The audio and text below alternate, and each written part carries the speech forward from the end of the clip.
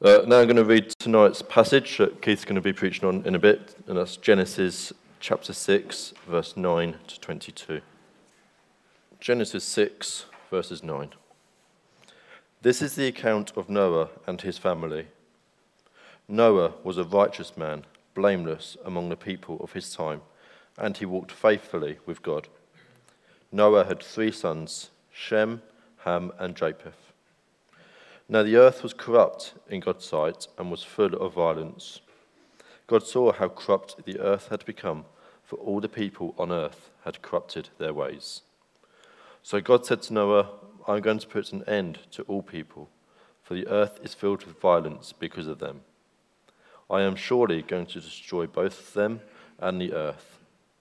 So make yourself an ark of cypress wood, make rooms in it, and coat it with pitch inside and out. This is how you are to build it.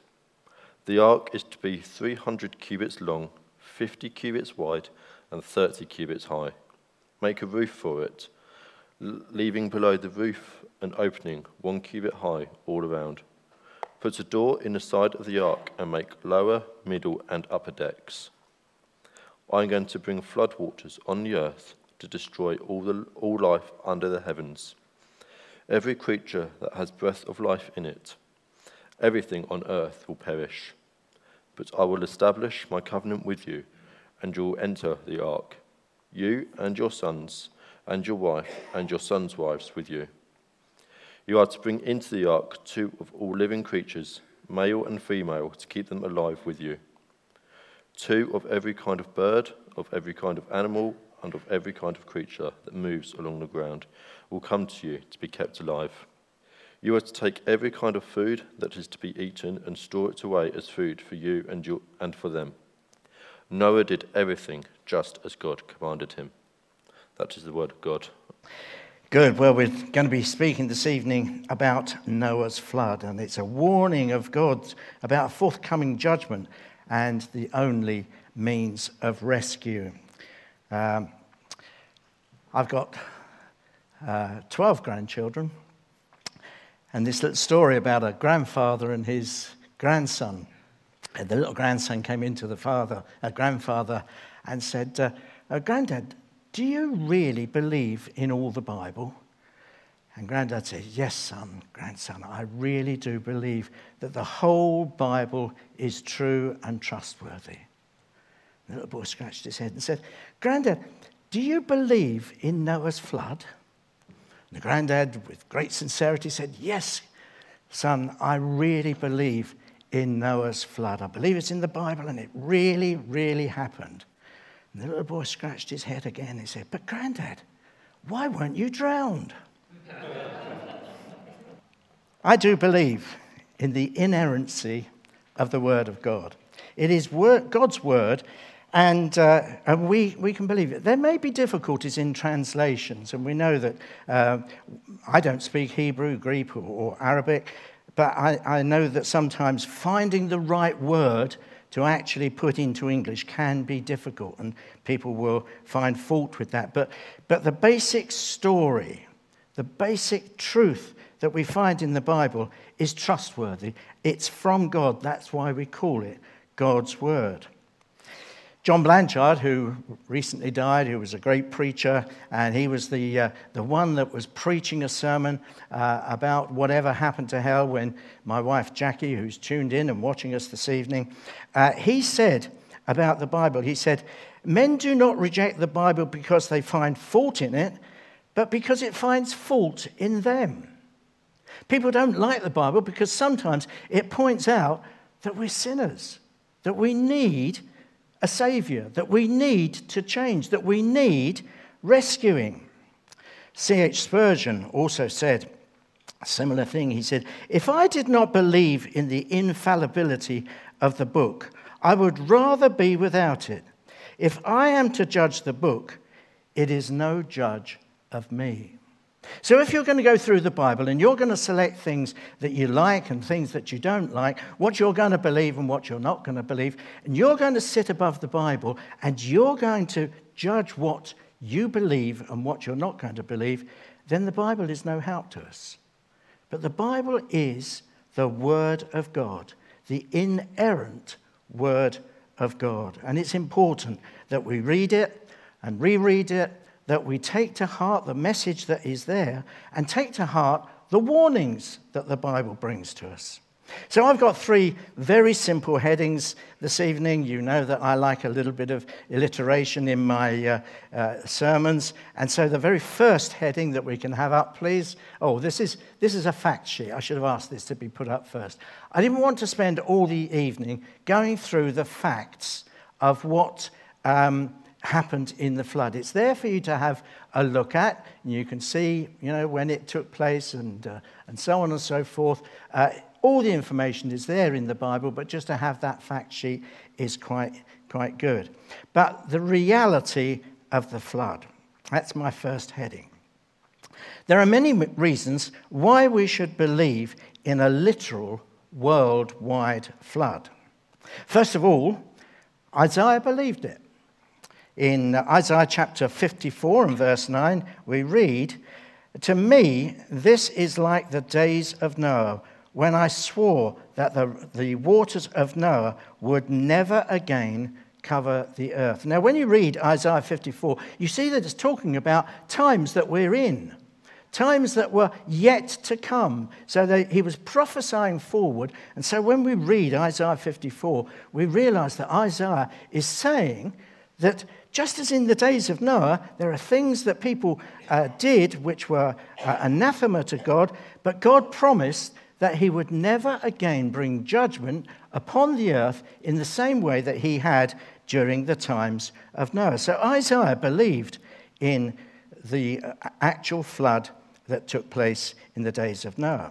And Jesus believed it. Jesus referred back to that when he was talking to his disciples. He said, "As it was in the days of Noah, so it will be at the coming of the Son of Man. For in the days before the flood, people were eating and drinking, marrying and giving in marriage, up to the day Noah entered the ark." So Jesus was again giving this warning to the people that just as in the days of Noah, and we'll be looking at that in a little bit more detail, so it will be just before Jesus comes back. And friends, I think we're living in those days that have been prophesied in the Old Testament that Jesus is speaking about. We're getting very near to the time of the return of the Lord Jesus. So Isaiah believed in a worldwide flood. Jesus believed in it. And there are many flood legends. There are around 500 different people groups around the world that have in their history a flood-like story. And the amazing thing is that many of them talk about the flood in a similar way to the Bible, but they also have names of the survivors, not exactly the same as Noah, Shem, Ham, and Japheth, but names that are very, very similar to it. So maybe as they pass the stories on from one to another, the names got slightly spoilt.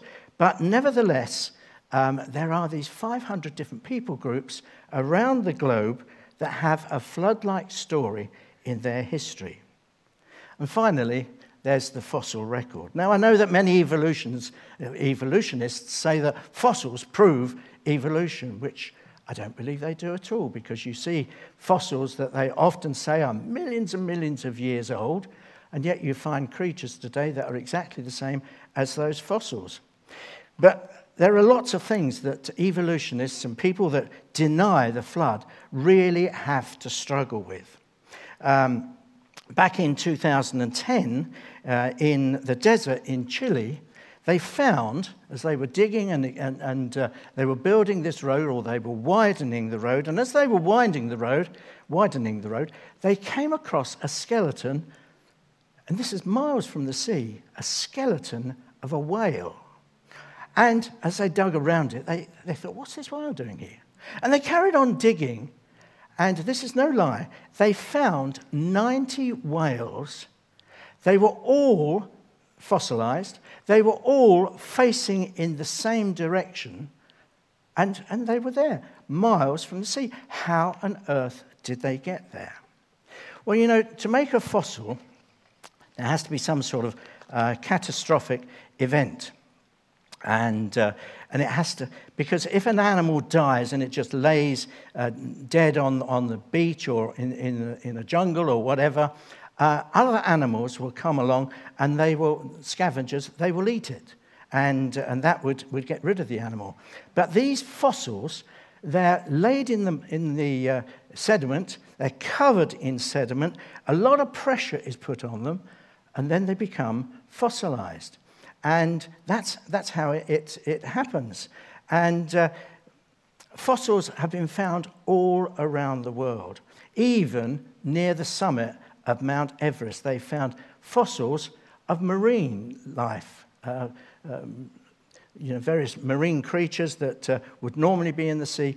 There they are, near the summit of Mount Everest. There's a singer, country and western singer called Buddy Davis, and he sings a song about the worldwide flood. And the chorus goes, "Millions of dead things buried in rock, laid down by water all over the earth." It's worth Googling it and finding it and listening to this song by Buddy Davis. But fossils, I think, prove to us and show us that there was a worldwide flood. So where did all the water come from? Well, in Genesis chapter 7, which we're covering all of it, and I didn't ask Jake. Oh, by the way, thank you, Jake, for leading. Thank you to the younger boys who came and gave the report on the persecuted church. Thank you to those. But when we come to Genesis chapter 7 and verse 11, it tells us there that all the springs of the great deep burst forth, and the floodgates of heaven opened. Now, the earth is covered in a crust, but underneath the crust, so I'm told, there is this mantle or cistern of water. And they say that there is up to enough water to fill our oceans 10 times over. So there's plenty of water there. And of course, when God made the world, we know that he separated the waters of the deep and the waters of the sky. And up until the time of Noah, it had never rained. So there was this vapor, this water. Maybe that was the reason that people lived such long lives. And there they were living under this mantle of water. And when the flood came, we're told, as I said in Genesis chapter 7, verse 11, all the springs of the great deep burst forth.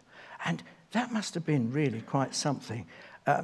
People talk about cyclones, but they had hyperclones, I think they called them, these great bursting forth of the underground water systems that just burst forward. And then there was this huge rainfall. It rained solidly for 40 days and 40 nights. Now, I didn't arrange the rain this evening. That came quite naturally, but it's a good visual aid. But it's nothing like the rain that the people in the days of Noah experienced.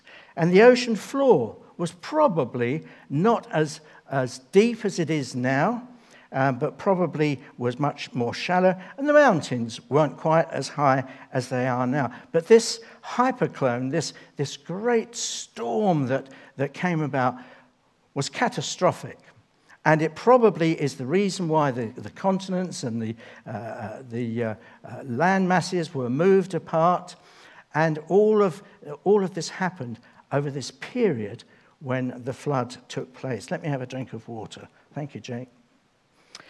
40 days and 40 nights of rain. What an experience that must have been. Now I want to move on to the next slide, which is the reason for the flood. Why did God choose to flood the earth?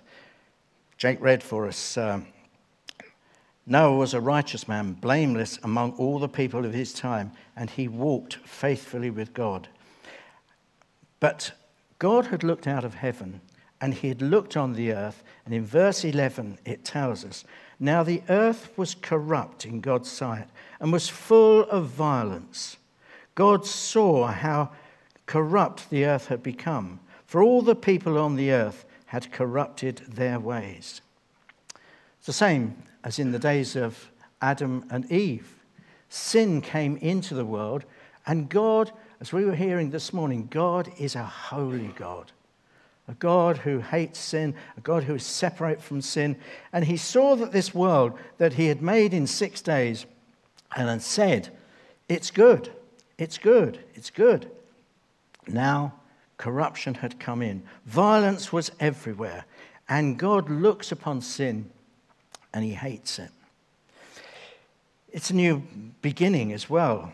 Well, I should have said that, some of us think that sin isn't too bad. We talk about telling little white lies. Well, I remember hearing a preacher use the illustration, and he said, a little lad said, "Oh, it's only a white lie," and the guy replied to him, "Nay, lad, they're all black uns." We tend to think that a little exaggeration, well, that's really not too bad, and we think we can just sort of slightly distort the truth.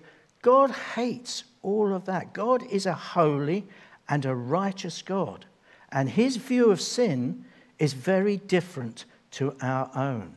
And so that's why Jesus had to die for the sins of the people. So it was a punishment. God wanted to punish the earth because of all the sin that he saw. It was a new beginning. God's plan was always perfect. Noah, get this right, Noah was not a sinless man. He was a sinner, but he was considered by God, in verse 9 of the passage that we read, to be a righteous man. And through Noah, and through his son Shem, we see, and we'll be looking at this in another talk that we'll be doing, we can see that God had a blessing that was prepared for the rest of the world, the nations, including ourselves. So it was a new beginning. God started it over again. He was sad that he had to do this. But today is Remembrance Day. And I wonder, and as I was watching the remembrance service last night and talking about the many, many soldiers who had given their lives to give us the freedoms that we enjoy today, I wonder how many of those soldiers who gave their lives for our freedom would feel if they could see what sort of a world we're living in today, where there's so much corruption, so much violence. And we think about those men, those who gave their todays for our tomorrows. But what does God think? God hates sin. So the reason for the flood is because God was punishing the earth. It was a new beginning, but it was also symbolic. The way God saved Noah and his family in 2 Peter chapter 3, verses 20 and 21, we see there that Peter is referring to the flood, which he believed in, as being a symbol of baptism. That people were going down into the water and they were dying. But some of them were rescued from the water and they lived. And that's how it is with baptism, isn't it? We see people going down underneath the platform here. I hope the floor is good and solid here. But there's a big hole in the ground here that we fill with water, and people come in. And it's as if they're coming in their old person. They go down into the waters of baptism. And yes, we also think about it as a washing, a cleansing. It's only a spiritual, symbolic thing, but it's like going into the grave and being buried in the water and then coming up into new life. So the reason for the flood is also there for us as a symbol of God's redemption for mankind. And thirdly, it's a rescue operation. I said sin is a terrible thing. We read there in verse 11, the world was corrupt in God's sight. That word corrupt, I looked it up on my computer with the thesaurus, and it said corrupt means immoral, unethical, dishonest, crooked, fraudulent, debase, perverted, contaminated. It also means rejectors of God. And people have turned away from God. And although we have a low regard for sin, God has a high revulsion of sin. And sin is deserving of God's anger. So God came to rescue us from sin. Secondly, Noah was a righteous man. And looking up again on the thesaurus, righteousness means virtuous, moral, upright, honest, respectable, decent. But again, that doesn't mean to say that we are without sin. We're all sinners. So we find here that Noah was a righteous man, but he was also an obedient man. In Hebrews 11, verse 7, it says, by faith, Noah, when warned about things not yet seen, in holy fear, built an ark to save his family. By faith, he condemned the world and became heir of the righteousness that is in keeping with faith. So just imagine that. Noah was there living quite a distance from any large water. They'd never seen a boat like the size of the ark. Now, describing it as a boat really is not correct, because it was a container. It wasn't built to sail anywhere. It was built to keep water out. It was built to stay afloat. But Noah starts building this ark miles from the sea. It takes him, as you saw on the fact sheet, 120 years. And all the people around are watching him. Many perhaps of the local people would come to Noah for work, because there was so much work to do. I'm sure that Noah and his 3 sons couldn't have completed all the work on their own. But they would come and they would look at this thing, and Noah would say, God is going to bring judgment on this world because of the sin of mankind. And they said, this is nonsense. It's not going to happen. But if it means that we can get a day's work out of him, then we're probably quite happy to go and help build this ark. But Noah was all the time telling people that God was a righteous God and he was going to bring judgment upon the world. And although it seemed so crazy to all the people around him to be doing this great building work, yet Noah was obedient and he did what God had instructed him to do. He was also unselfish. In 2 Peter chapter 2, verse 5, he says, he that is God, did not spare the ancient world when he brought the flood on its ungodly people, but protected Noah, a preacher of righteousness, and 7 others. Noah didn't want to see his neighbors, his family, his wider family maybe, his friends. He didn't want to see them perish. He'd heard from God that God was going to bring judgment upon the earth. And so, as Peter describes him, he became a preacher of righteousness. He was telling people that they needed to turn away from their sin, that they needed to repent. But they didn't. And so Noah continued building his ark. So, because of sin, God was going to bring salvation, and he was going to provide security for Noah and his family. The ark was God's plan and perfect design. It didn't come from Noah. God gave Noah exactly the right instructions how to build this ark. And it was to be of a certain length, a certain width, and a certain height.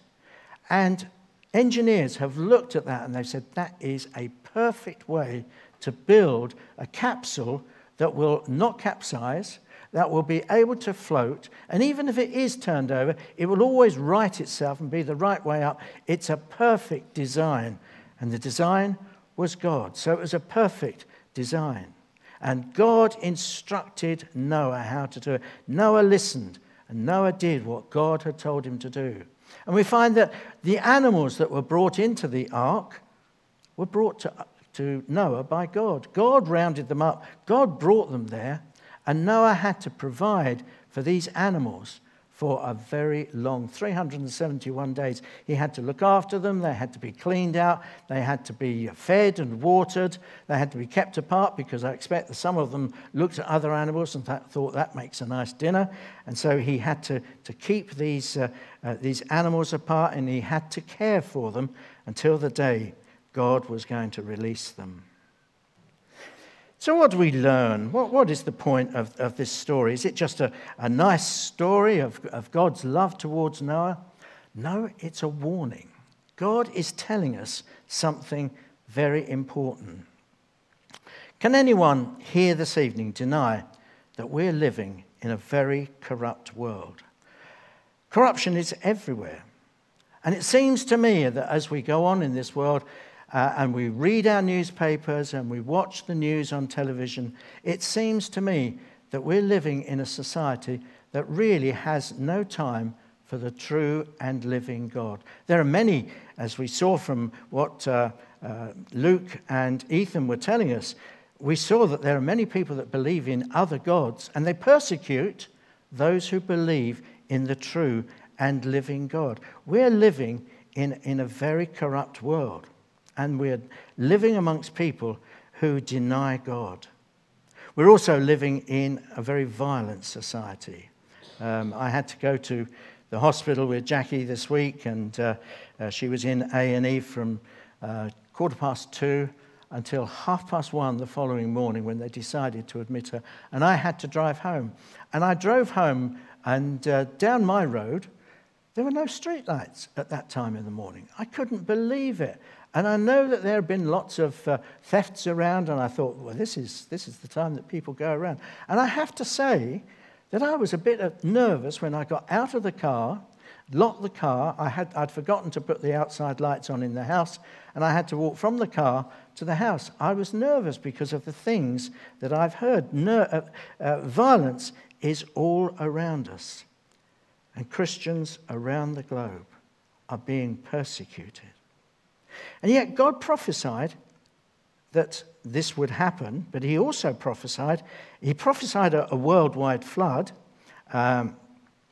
He did it, and the evidence is there for all to see. But he also promises a day of judgment. So when Jesus was speaking to his disciples and he said about as in the days of Noah, we're living in those days. And the Apostle Paul, he was preaching to a group of men in Athens on a hill called Mars Hill. And in Acts chapter 17, he says, Paul debating with these philosophers, Epicureans and Stoics, people that were full of knowledge, but they found something in Paul that was really interesting. They said, come along and talk to us some more about it. And Paul saw on their Mars Hill, they saw lots of gods, and he saw one that was to an unknown God. And during his talk with these people, he said, God has set a day when he will judge the world with justice. Just as in the days of Noah, God had set a day when he was going to judge the world, and he told Noah all about it. Noah was able to prepare for that day. Paul was saying to the people, God has set a day when he will judge the world with justice. In 2 Peter chapter 3 and verse 10, we read these words, but the day of the Lord will come like a thief. The heavens will disappear with a roar. The elements will be destroyed by fire, and the earth and everything done in it will be laid bare.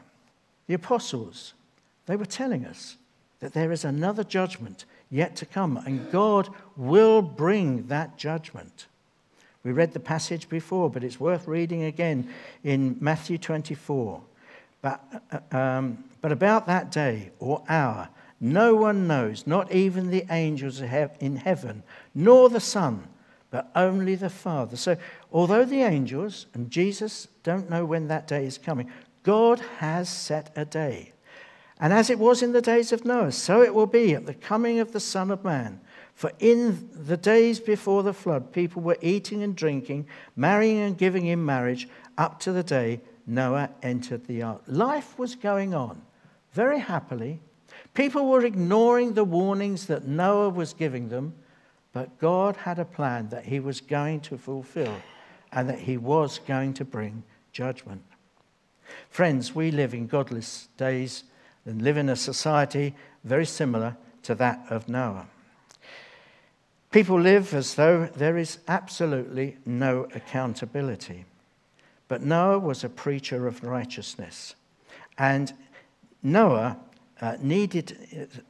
need to be in this world just like Noah, living according to God's word, displaying the fruit of the Spirit, which we've just had a long series about, so we know about how we should live and how the Spirit of God should transform us, and that the way that we live, bearing the fruit of the Spirit, is the way that we show our faith in the Lord Jesus, and sharing the gospel, calling people to repentance and warning people of God's coming judgment. So the message this evening is that the Bible is true. It's true about an original flood. It's true about a coming judgment. It's true about a man called Noah, a preacher of righteousness, and it's true that we should be preparing for that day of judgment. God is going to bring a day of judgment. And we should be like Noah. We should be sharing our faith with other people. It was my youngest daughter's birthday as well as Jackie's birthday yesterday, and I went to see my youngest daughter. She's got 4 sons, and they've all got girlfriends, and they were all sitting there celebrating Naomi's birthday. And we got onto the subject of what's happening in Israel, and I started to tell them how God has got a plan for his people. These children, I call them children, they're very young, they had no idea of the history of Israel. They were going along with what the media is saying about supporting Hamas. How can it be that thousands of innocent civilians are being killed in Gaza? And I don't want to be political here this evening, but these children had never heard these stories. Even my own grandchildren didn't know the facts. They knew a little bit, but they didn't know the facts. Friends, we're living in a society that is by and large pretty ignorant of who God is, what his word says, what God has promised and done, and what God has promised and is yet to do. And God is going to bring judgment upon this world, as sure as eggs are eggs. God is going to bring judgment. And we, his church, God's church, we are to be like Noah. We're to be preachers of righteousness. You may not feel comfortable standing in front of a congregation and preaching, but our lives can be lives that affect people around us. And we can be preachers of righteousness. So the message tonight is God's word is trustworthy. God has given us prophecies that have come true. But there are many prophecies there yet to come true. And God always keeps his word. Just a little aside, I'm reading a book by J.C. Ryle, and he wrote it around 1850. And this book that he's talking about end times, and he says in this book, he said, I don't know how it's going to happen. But he said, the day is coming when all the Jews that are scattered around the world will one day come together and reoccupy their land. Now, he said, I don't know whether that's just a spiritual thing or whether it's really going to happen, but from what I read in the Bible, he said, I think it's going to be a real physical thing. Now, he had no idea how it was going to happen because the Jews were scattered around the globe. And yet, as I look around the congregation tonight and I see people of my own generation, we've lived through that period. We've seen the Jews return to Israel. We've seen them become a nation again. And we see that God is fulfilling his prophecies, and he will continue to fulfill his prophecies. Judgment is coming, as it did in the days of Noah. We are to be like Noah, people of righteousness, sharing the gospel with those in need.